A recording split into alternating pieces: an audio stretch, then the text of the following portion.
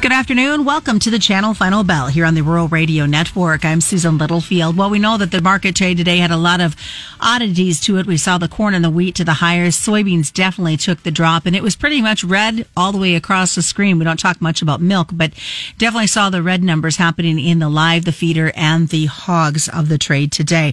We're going to look at what's happening. I know there's been a lot of concerns, and we talked about this earlier in the day as well when we were talking about just where we were moving forward and the nervousness that was out there. I know from an economic concern that's out there, we're going to dive into what having that marketing plan, not having that plan, but really what the movers and shakers have been influencing the way we saw the market trade today. Clint Hoffman joins us. He is with Tredas, and I think we got to start out just looking at this soybean market because it seemed like the meal and oil playing a little bit of tandem trade really kind of helped to pull the soybeans down on a Friday number. It did seem that way. We had a little strength as we started and then just faded throughout the day. Exports have been a little better, especially on the meal side, but that actually, trading it right towards the low of the week by the end of the day just continued to be a drag on everything. So what are you seeing as some of the biggest concerns, things that we need to be looking out for with this soybean trade? And in part, I think it kind of leans into what's happening in South America. It does. I think, like I mentioned, it was good to see a little bit better weekly exports for once, but we're going to need to see that, continue for a few months before we probably change those estimates on what our current supply and demand situation is looking like. So right now, obviously, the main thing is South American weather to get through the next 4 months. There was a dry spell kind of going on in Argentina for 10 or 11 days, and this afternoon or around noon, the GFS put a little more rain in the forecast for 10 days out. So it looks like they're still obviously having a little stress, but still going to have a good crop in Argentina. Everybody's been talking about it for months on parts of Brazil having some troubles, but fact of the matter is they have so many acres down there that are still going to have good yields. It's, just going to still be a burdensome supply and demand situation in the end. I hate to say it, but what's it going to take? I mean, something devastating. You always hate to wish that upon another grower out there. But is that what it's going to take for our markets to be able to see a pickup? It kind of seems like it, and maybe hopefully we're finally just getting to that sentiment in the markets where everybody's about ready to throw in the towel, and sometimes you get the funds to cover on that, and going into spring, sometimes they don't like to be short. I think we'll see the estimate later this afternoon, but with funds being short 250,000 contracts of corn, that's just a pretty heavy net short position, and also just flat out being short the bean market. So we'll see. Hopefully, as going into spring, the funds just don't want the risk of being short into a weather market, and that could give us a little excitement for once. Well, Clint, it definitely was nice to see the corn, though, have its positivity on the trade. What's your takeaway on the corn and what we saw in the wheat complex? I think, this continued fund selling just seems like where the supply and demand's at, and this time of year in January, just not a lot going on as far as news, and we just continue that trend. I think a lot of people just keep hoping that there's enough weather trouble in South America to give this market some sort of rally, but we're probably going to have some either outside catalyst event that pops up out of the blue or get into the weather market at some point, and that's a ways away. Yeah, before you know it, we're going to be talking weather here in the States as guys in the southern part start getting ready for their early spring planting. He'll be here before you know it, a couple months, and guys down in Texas will be rolling. Though the cattle and feed report numbers aren't out as of yet as you and I are talking, cattle market, both live and feeders, really took a drop today once again. And in part, is it anticipation for this cattle and feed report? Is it the fact that we haven't seen any cash movement? Is it the weather, or is it a combination thereof? I think definitely a combination. We did make, at least for the recovery we're having, a new high yesterday, and so it's probably natural to back off a little with those numbers coming out this afternoon. And yes, we need to see the cash trade, hoping for $2-3 higher than last week. And the way it's looking, was that Iowa State had some estimates on what the returns are right now, and looking at $124 a head loss. If you're feeding 750-pound steers, they mentioned that could be upwards of 300. So with these obviously having crappy returns with this weather and that cash market backing off, we need to continue to see that cash market recover. What about for the hogs? What's your takeaway on them at this point? I would say I'm not a expert on those, but I know the supply isn't near as tight on the hogs. If a guy's looking at doing any pricing on those, they did have a decent recovery the last couple weeks. Otherwise, it seems like we get up to that $90-some mark on that June month, and it seems to be some pretty stiff resistance there. All right. Well, we've got a lot to look at. Before we head to break, what's the one takeaway that you want folks to think about in these markets as we head into Sunday's overnight trade? I think just everybody be safe out there with this cold weather, and something to think about. If you can get your trucks running up and going next week, there's some pretty good basis deals out there. And even if it's not just the 1 or 2 day really good deals, it's still decent a month or two out. So that'd be something to consider thinking about over the weekend. All right, we're going to talk more about the basis when we come back. Stick around. We've got more coming back on this Friday afternoon. It is the Channel Final Bell.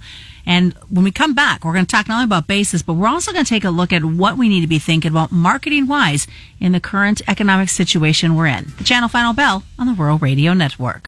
A best of both worlds product portfolio is one of the aspects to look forward to from the new Channel brand in 2025. Here's Matt McGuire, new Channel dealer from Wisner, Nebraska. With bringing in Fontenelle and Channel together, I think that our portfolios will also be second to none, especially on the corn side. It'll fill holes for both companies that customers may have seen there before, and I think it's just going to make us really rock solid on the corn side. For more, contact your local Channel Seed Pro in Nebraska, Kansas, and Colorado. KRVN. Welcome back now to the Channel Final Bell here on the Rural Radio Network. I'm Susan Littlefield. We're continuing our conversation this afternoon with Clint Hoffman. Cliff, of course, is with the group with Tredas. And as we take a look at the markets, we left off talking about basis. What are we seeing basis-wise as we look at corn and beans and we head into the rest of January?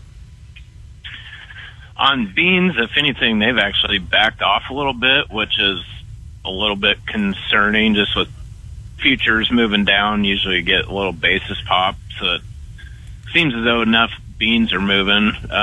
One bright spot would be is there is good carry in that market. Not quite like it was at the October-November time frame, but decent carry there after the storm past March. Corn side of things, there's 10 cents a carry from March to May, another 8 to July. So decent carry there also, but a lot better basis opportunities. So that would be the crop I'd look at moving at the moment if we're picking between the two.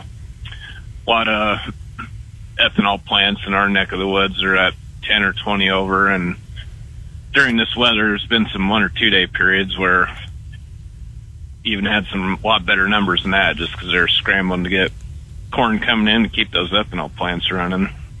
And that's gonna continue for a little bit. Advantage if you can get the grain moved to be able to get to those ethanol plants for sure. Right. Yep. It's pretty tough with these roads and winter conditions and cold, and you got a lot of guys caring for their livestock, getting that done first instead of worrying about trucking corn. Yeah. Very much so. So, Clint, earlier in the marketing day, we were talking about some economic concerns. I mean, not only from the basis that we've got a lot of folks that maybe have that corn in storage and they're using that kind of as their banking possibilities, but the number of folks that are nervous as they look at the way these markets have traded and they've seen the way things are happening in South America. You brought up a good point before we even started the program, is it's important to have a solidified marketing plan in place. Yep, and obviously that's a business I'm in, so I'm going to advocate for that, but I think a lot of just concern coming out lately. It just, like my client barometer right now, just seems like I've had more questions this week about the low prices than I have in a long time. So there's definitely a lot of concern out there. And I just look back over the last few months, talking to people in general. It's like, oh, corn and beans can't go down because the weather's bad in South America, or vice versa. But if you take a step back and just say you took corn off the chart and looked at the range we've been in the last 5 years, there is downside risk. And I think that's why you have to have some sort of marketing plan and timetable at certain times of the year. Like, hey, if I don't have X% sold yet, I'm going to go ahead and get it done. That way I've price protected and grain marketed, and that way you get your insured bushels protected before harvest. And now when we're talking with guys, these basis decisions are a lot easier when we have hedge gains to pull off and then just sell that cash grain to take advantage of those good basis levels. What do you think is the biggest hurdle at this point? I mean, the old "I've always done it this way" doesn't hold much water in the marketing world that we're in at the moment. No, I'm just afraid too that seems like we have 2 or 3 really good years, and we did price wise, and then we usually go into that 4 to 7 year time frame where things are pretty rough. And I think hopefully we are at a short term low this winter, and things are getting oversold and everybody's about ready to throw in the towel. But I think if we do see those rallies in the spring, the guy has to have some sort of forward selling, hedging, use puts, whatever you're comfortable with, but get something done, because we still had a record corn yield this year, and even with a lot of weather troubles, it makes me a little nervous. We actually have a lot of rain in the corn belt. I think these hybrids might really surprise people on how much corn we could end up with at the end of the year. Well, and you bring up an interesting point too, Clint, because I've been hearing a lot of conversation about possibly more corn acres than bean acres, at least in the Nebraska, Western Iowa neck of the woods. What are you hearing out there? And again, this comes down to needing a good marketing plan. Yeah, I would agree with that comment. It seems like just in my initial meetings with guys, the corn acres are coming back up a little. I think between bean yields being down last year and herbicide resistance and input costs going down on corn, it's just natural for that to happen. Plus, guys just like to grow more corn. So I think just another reason why have a good marketing plan and get that price protected one way or another. Well, what's the best way, Clint, for folks to get a hold of you and everybody else there at Tredas? You can get a hold of me at 402-858-7239. Otherwise, you can check out our website, gotredas.com, and on our social media at Tredas LLC. All right, and just a reminder, commodity futures and options do involve a substantial risk of loss, not suitable to all investors. And that's the Channel Final Bell, brought to you by Channel Seed and your local Channel Seed professional on the Rural Radio Network.